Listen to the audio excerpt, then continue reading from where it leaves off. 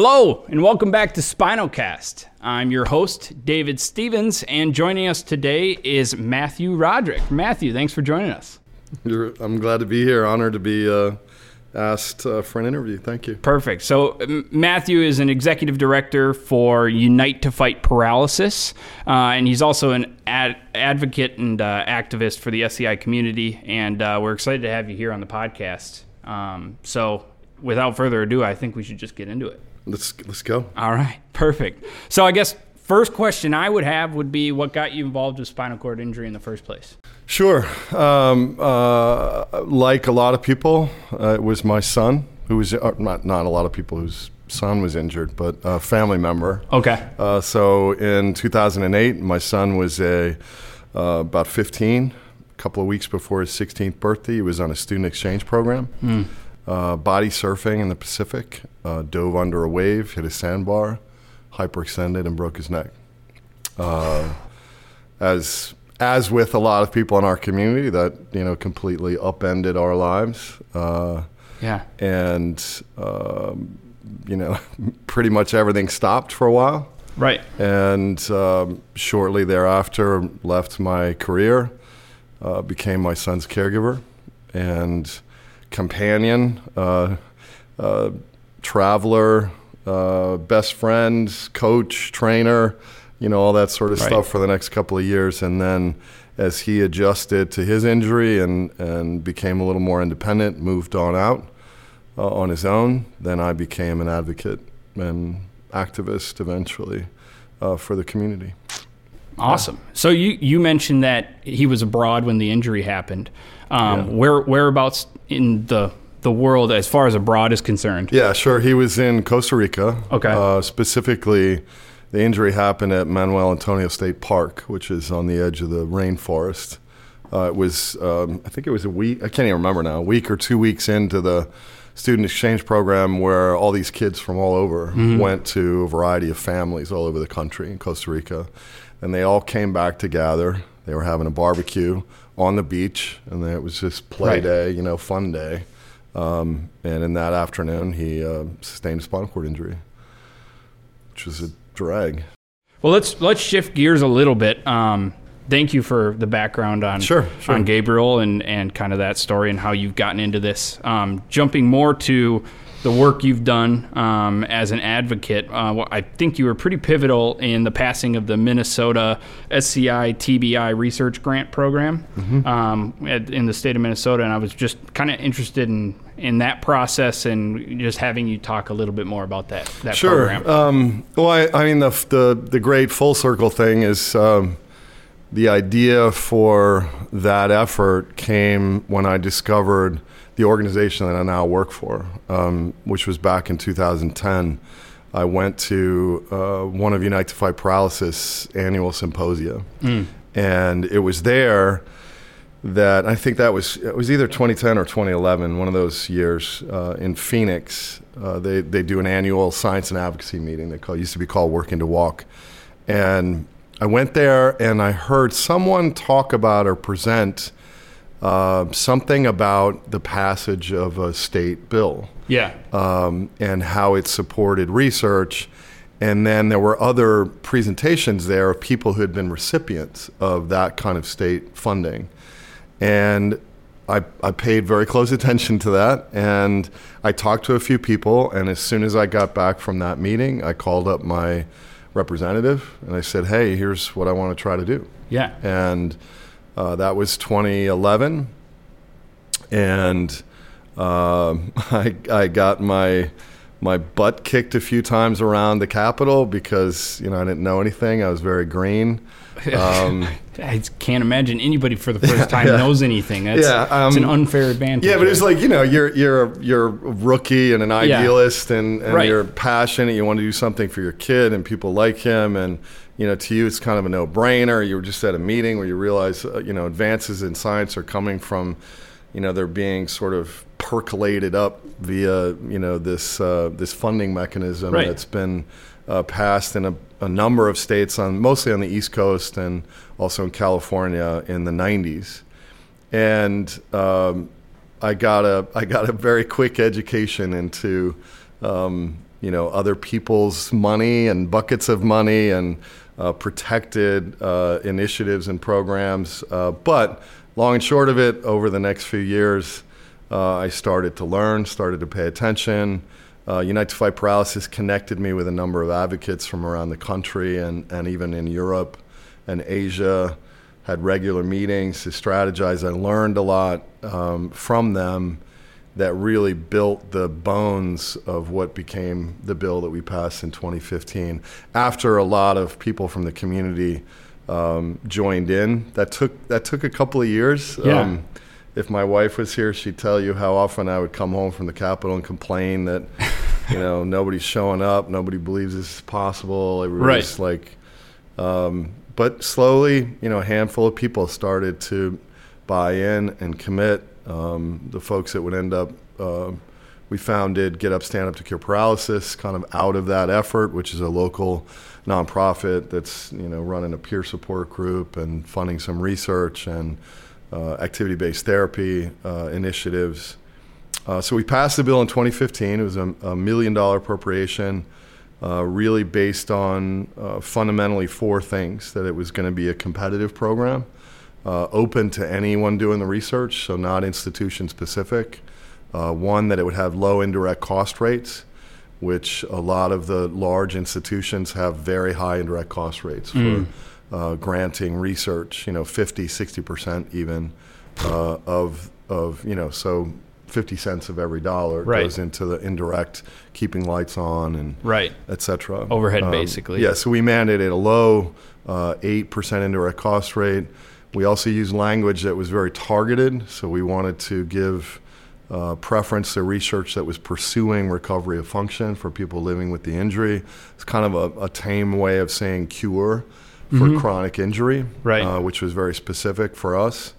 And then lastly, and most importantly, we wanted to place people with spinal cord injuries and people like myself, family members, on an advisory board that would oversee alongside experts, clinicians, researchers, with equal weight to sort of prioritize, okay, what are we going to fund and why and to what end? And so those 4 things really kind of made the bones of the research. It was successful right out of the gate, and 2 years later, we went from $1 million to $6 million appropriation, and it still exists to this day. That's fantastic. I love the story of persistence there, and the importance of persistence is really key. I also like how the program utilizes people from the scientific community along with people who are maybe not as scientific in their background, because I think that's very key to making valuable decisions, is having people from different backgrounds. And I think a lot of times when you get a lot of really, really smart people in one room, if they're all really, really smart at the same thing, they can, arrive to some different conclusions. So I think that's great. Yeah, for me, I didn't know it at the time. I was getting an informal education from the organization that I mentioned that I now work for and run, Unite to Fight Paralysis, which is very committed to this notion of if the spinal cord injury community believes and wants there to be curative treatments, then they need to educate themselves about this research system, not just science itself, but the sort of system around the science, in order to appropriately and effectively influence it, and primarily to bring the experience of our reality to that system.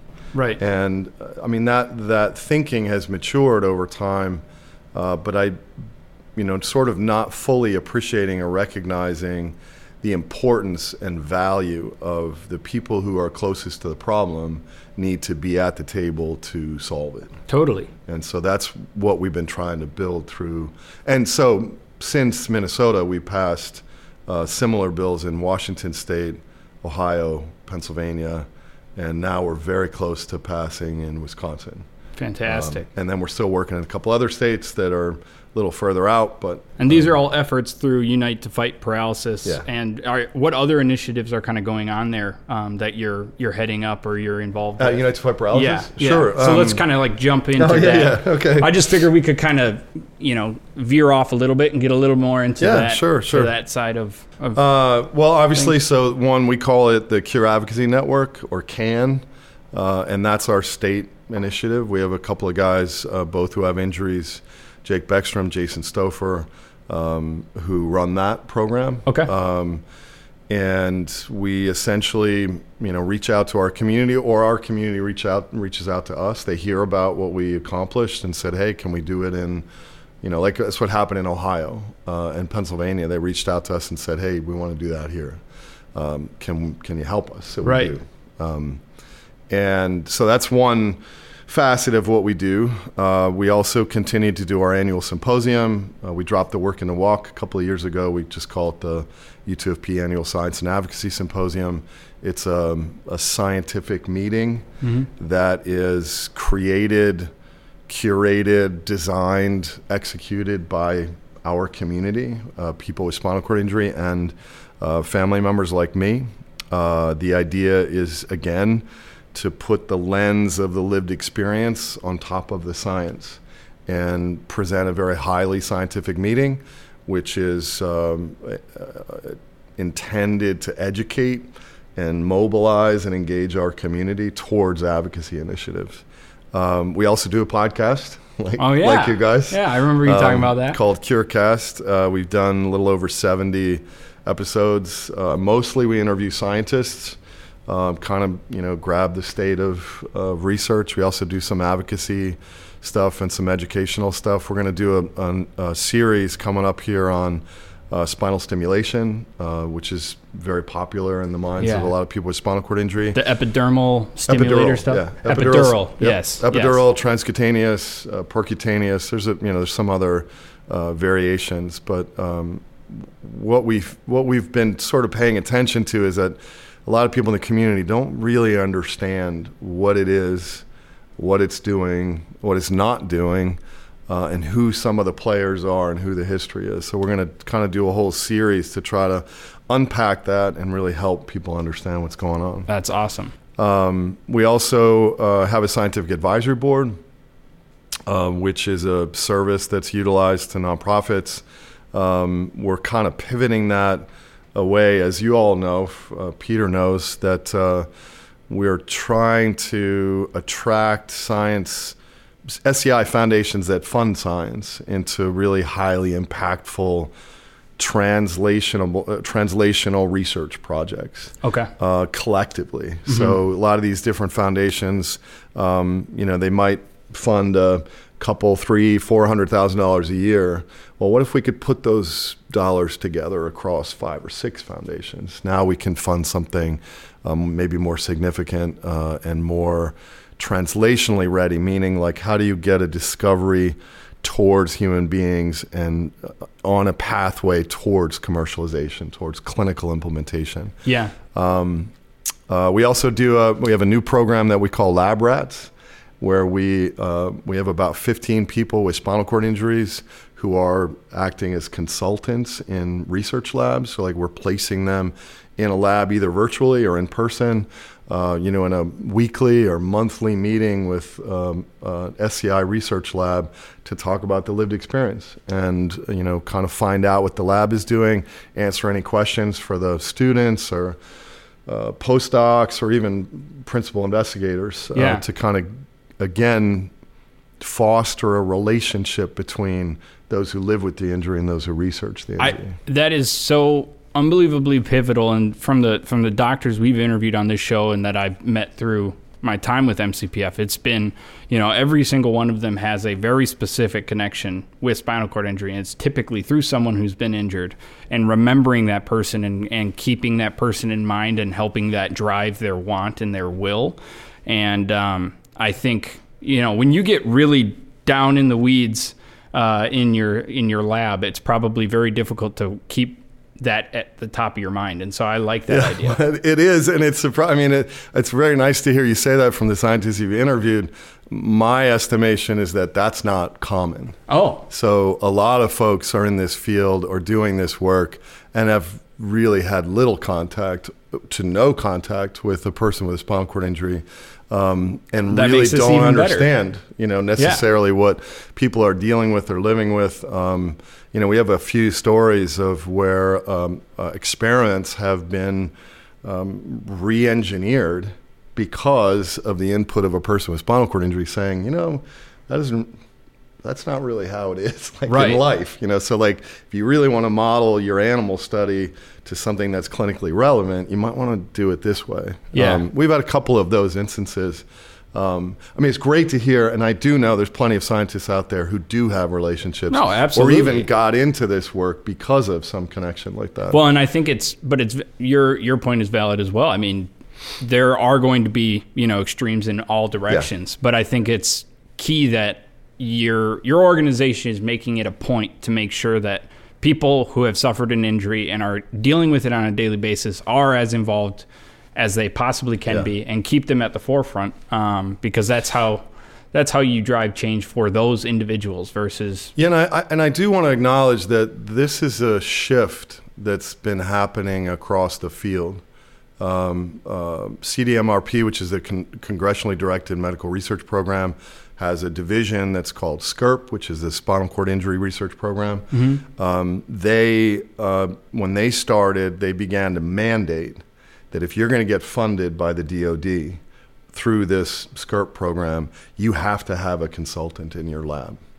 And they had sort of stipulations around what that was, so that they were trying to make it so it's not tokenized. Yeah. You don't have somebody sitting in the corner, reading a book, right? Or but they're actually engaged in this project in some way or another. The North American SEI Consortium, which I was on the executive council when it formed, is now about to launch their education portal, which is a way in a lot of different areas like advocacy, but also like science acumen, to help people with spinal cord injuries ready themselves so they could also participate like this. So there's a number of areas where this is growing. We kind of launched our lab rats, we knew that it's something we had good relationships with scientists, good relationships with the community. Let's go make this happen. I think it's something that we're going to see continued growth in.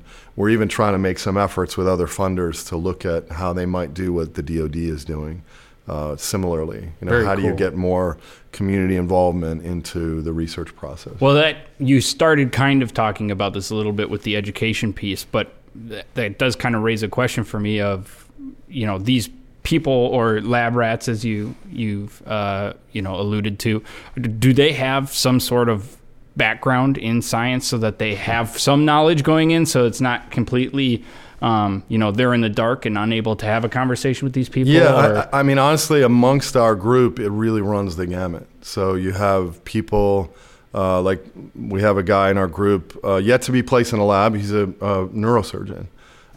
Ran clinical trials, then sustained an injury from a cycling accident. Have people in other areas of science like engineering. Yeah. Some who are just very interested in the science and who've kind of done some self-education. Totally. And then others who know very little, to nothing, and are willing to engage and learn. And so we had a group of 5 or 6 that worked with a couple of researchers at Texas A&M who just recently published a few months back a clinical trial survey. What's happening, looking at clinicaltrials.gov, which is the main source of where you go to find the clinical trials in spinal cord injury and other conditions. Right. And look at, okay, well, what's being done? What are the trials that are happening? What are they researching? Who are they? Where are they? That kind of stuff. And so we sent 5 or 6 people with SEI to consult with them, and they brought a whole host of other questions. sort of looking a little deeper than the basic, are scientists doing what the community wants, was the basic question. Right. And the people with SCI were like, well, wait a minute, there's some other things we need to know. Like, well, what is this a clinical trial, or is this human clinical research? Is this moving to the FDA to get approval for something, or is somebody just asking a question? Or are they just like throwing stuff against the wall to see if it sticks? Like very experimental. They also wanted to know, well, who's funding these things? Right. They wanted to know who's collaborating. They wanted to know within categories, like why is everybody seeming to do neuromodulation now, like spinal stimulation, because that's the hot topic and there's money available. And should they be all doing that? Do they have the expertise? So they were asking a lot more sort of complex and nuanced questions. It's a complicated hierarchy as well. It is. Yeah.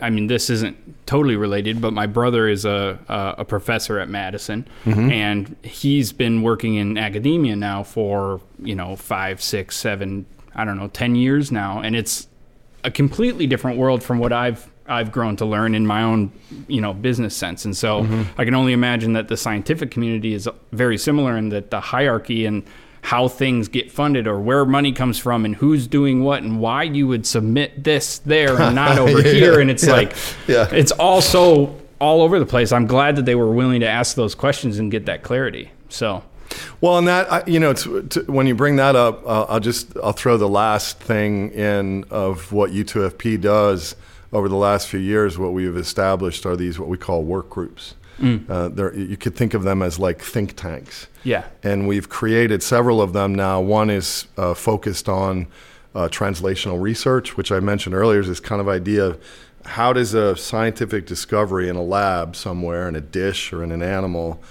how does that discovery become a treatment?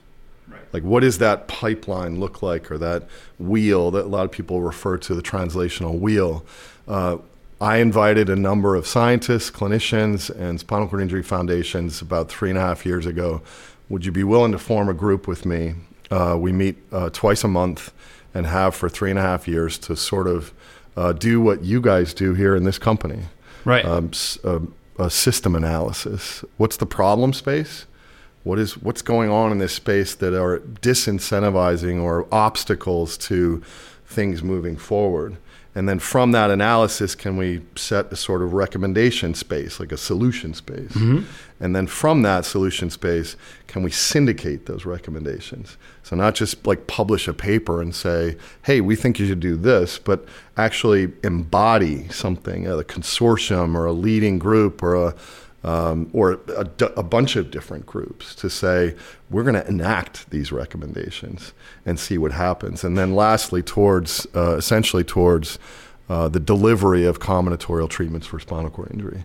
So we've been meeting, looking at these sort of system problems. Like we talked about your brother. Yep. And there's politics, there's money, there's incentives, there's disincentives. One of the things that a lot of the scientists that we've talked to within the translational working group, we just interviewed over 70, you could call stakeholders in this space. People with spinal cord injury, clinicians, researchers, funders of science, and entrepreneurs, like people who started companies, and asked them, what are the problems? What are the disincentives? What would you fix if you could? Right. And what it would look like.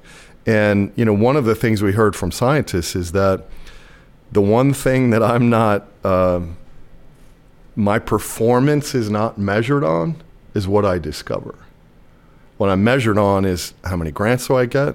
How many publications do I put out? In what kind of journals? Yeah. How many students came to my lab and through my lab? Where did they come from? Where did they go? What kind of service did I do? Like, was I in study sections? Would I review journal publications? What kind of help did I do? That a lot of this to draw attention to the university that I work for, the system that I work for, to increase its status. And I'm not really measured on, well, what did I discover? All that and what work does it I mean? did, yeah. Yeah, what does it mean to people who have the condition that I'm researching, no matter what, beyond spinal cord injury? But that's a wake-up call, And I don't disparage any of those scientists. We're all working within this system that a lot of people forget which I think is a human problem. Like, we all live in these ecosystems. We inhabit these ecosystems. Totally. That we don't necessarily understand how they work, or why am I incentivized to go left here instead of right or straight? And, like, should I even go for, totally. All those questions, we don't think about them. No.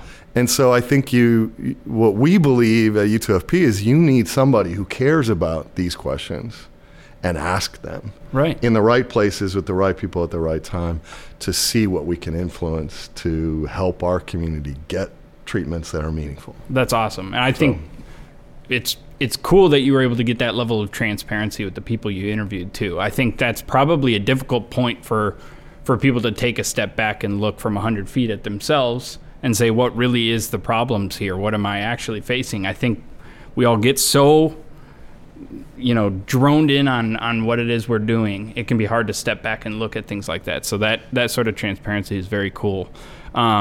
So kind of yeah, I just want to say, add one more little piece is like, the other thing is, I don't want to get way too much in the weeds or nuance, but the other part is like, I don't know that everybody, like all the things I described, I think there are some scientists, and I know there are some scientists that would say, well, there's nothing wrong with that. Like the system is designed in a certain way or set up in a certain way that if it works right, it's going to deliver those discoveries. Right. And so again, it's not, it's like, sometimes early on in my advocacy, I would get angry. Like, these are things that would really infuriate me, get me agitated, and I'd be looking for villains, in the system. And I'm not like that anymore. There are probably some villains out there somewhere, but everywhere. It's really this, like, there are people, and I think most of us are like this, like, we just want to believe that the systems work, like 100%. That everything is like kind of made like it's supposed to be made.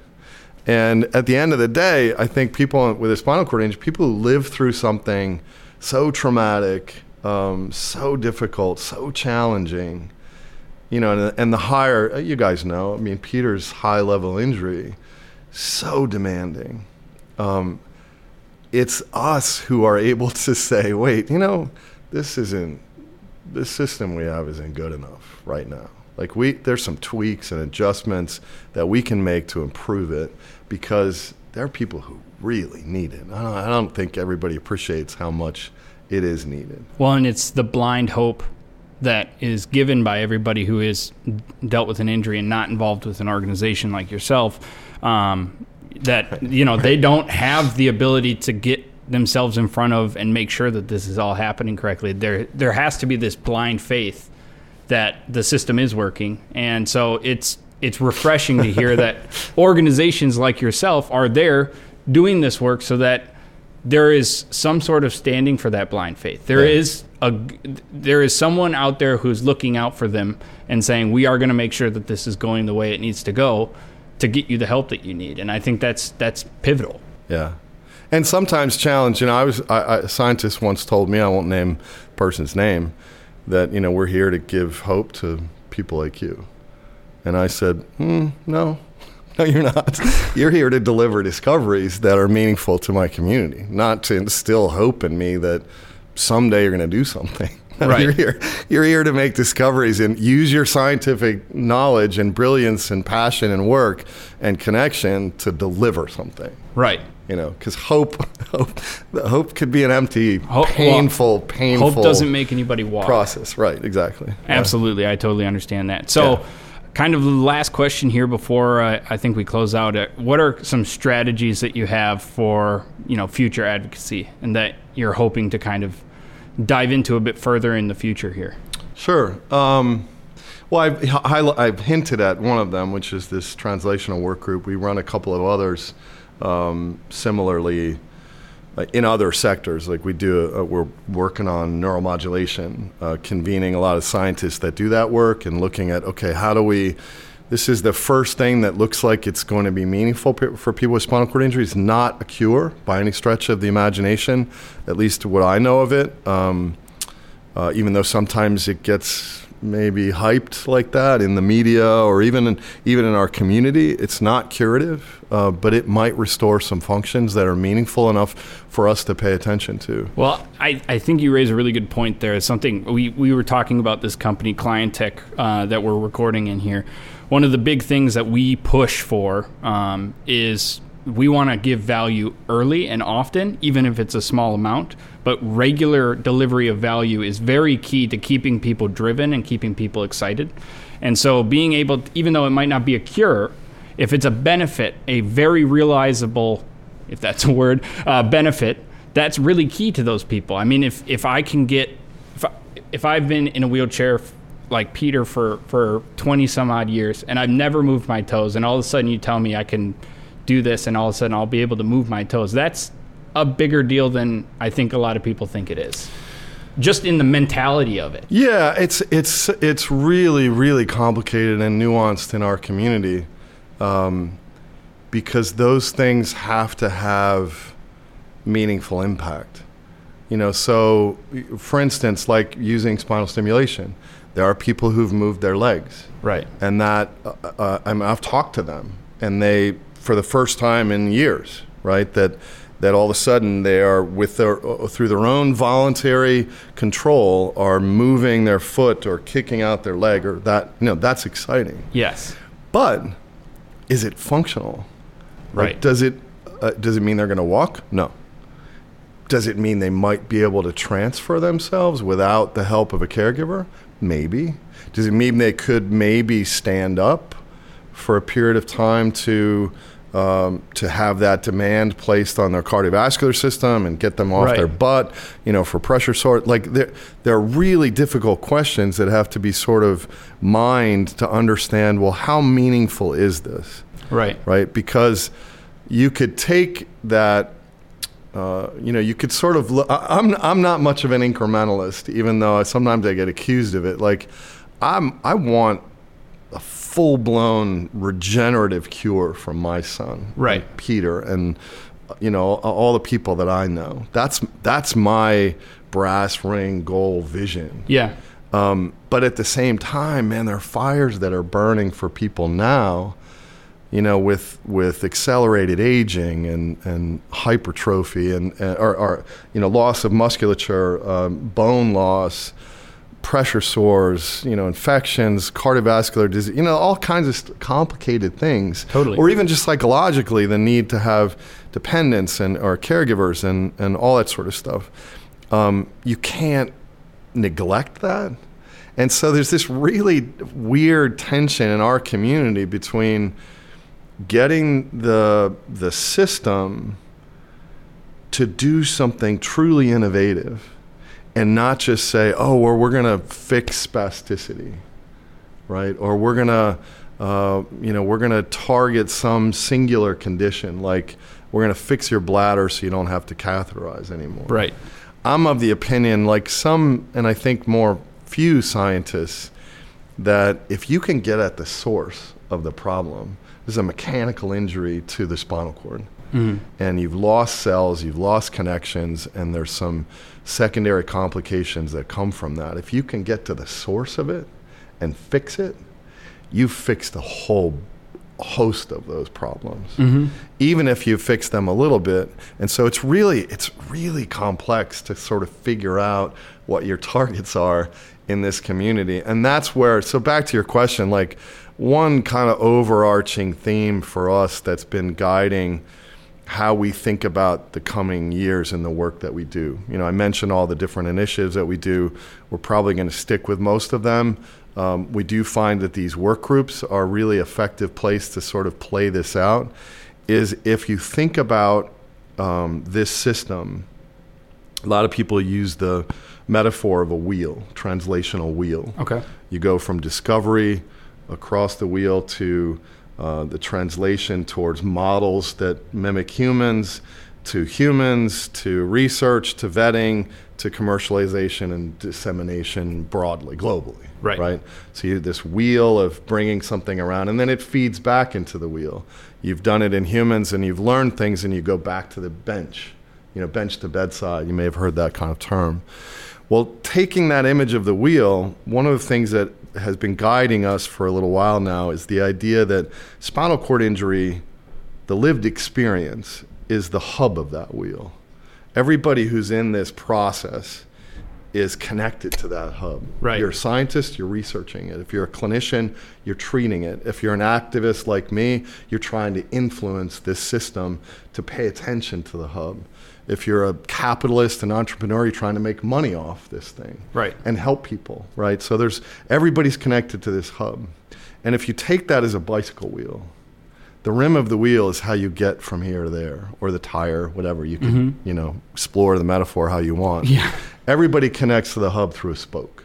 Right. So they are that spoke. I'm a scientist. I'm a clinician. I'm a funder of science, public or private, Peter Morton or NIH, right? Yep. I'm an entrepreneur. I'm going to start a company to help a discovery get out into the world. Right. Each of them are a spoke. The way the wheel stays true is having enough spokes. And having them spread out all over the place. Enough tension. Oh. Those spokes have to be tightened against one another, right? Yep. All around the wheel. Anybody who's had a bicycle wheel and who's done I used to ride a lot. Yeah. My wheels would go out of true all the time. I commuted and city Wheel riding, wobble. potholes. Wheel right? wobble. Yeah, and your wheel wobbles and it's no longer going straight. Right. Or it's inefficient to keep it going straight. Yeah. So you have to create an effective tension between those players. And the way that metaphor works in our minds is because the scientist is looking at their dashboard. A person with spinal cord injury is looking at the reality of their experience. A clinician is looking at, here's how I treat people. What happens is each of their realities are not necessarily merging or overlapping. Right. Right. A scientist might be doing something that is of no concern or consequence to a person living with a spinal cord injury. Or they might think they've discovered something that a clinician says, well, I could never. How are you going to treat that? Right. How are we going to get insurance to pay for this? How are we going to, everybody has a different, the entrepreneur might say, well, we can't, that's great, but we can't make money off that. It's a one-time treatment. It's going to cost $500 million to get whatever. We can't turn that into a product. And so everybody has to have a say to keep this thing on target and on track with the hub, people who live with this injury. Right. So that's kind of like a guiding principle. I hope that makes sense. It's not a very specific, we're going to do 1, 2, 3. Yeah, no. But we're going to use this notion of how do we promote effective tension between these core spokes, these core players, to make this wheel run straight, run smooth, and get from A to B for our community. That's kind of the driving principle behind what we're trying to do. That couldn't have been a better way to finish this off. That was a great analogy. The metaphor, I think, was very well put. So thank you again for joining us today on Spinalcast. Thanks for having me. Really honored to be here. Really Perfect. Well, everyone on YouTube, there's going to be information about Matthew, Unite to Fight Paralysis, all sorts of stuff. We're going to put it all in the description, so make sure you head down there and check it out. While you're there, you might as well, give us a like, comment, subscribe, all those good things. If you're listening to us on a podcast platform, you could always give us a follow. Otherwise, thanks again, and hopefully we'll get to talk to you again soon. I really appreciate it, and I just want to give a shameless plug for my son, Gabriel. Oh, absolutely. Who goes by Freak. You can find him on Spotify, YouTube, SoundCloud. Gigging musician, really fantastic stuff. Awesome. But really writes out of a lot of the work that he's done really comes out of this place of living with a spinal cord injury. So those of you out there in the community who haven't heard of him, you might want to check him out. You may not like his music, it's a little... It's stylized. Yeah, it's his style, but... Perfect. But I think the lyrics, man, you just would be moved by. So, shameless plug. Awesome. We'll put that in the description, too. All right, thanks. Awesome. Appreciate Thanks, everybody. We'll see you in a month.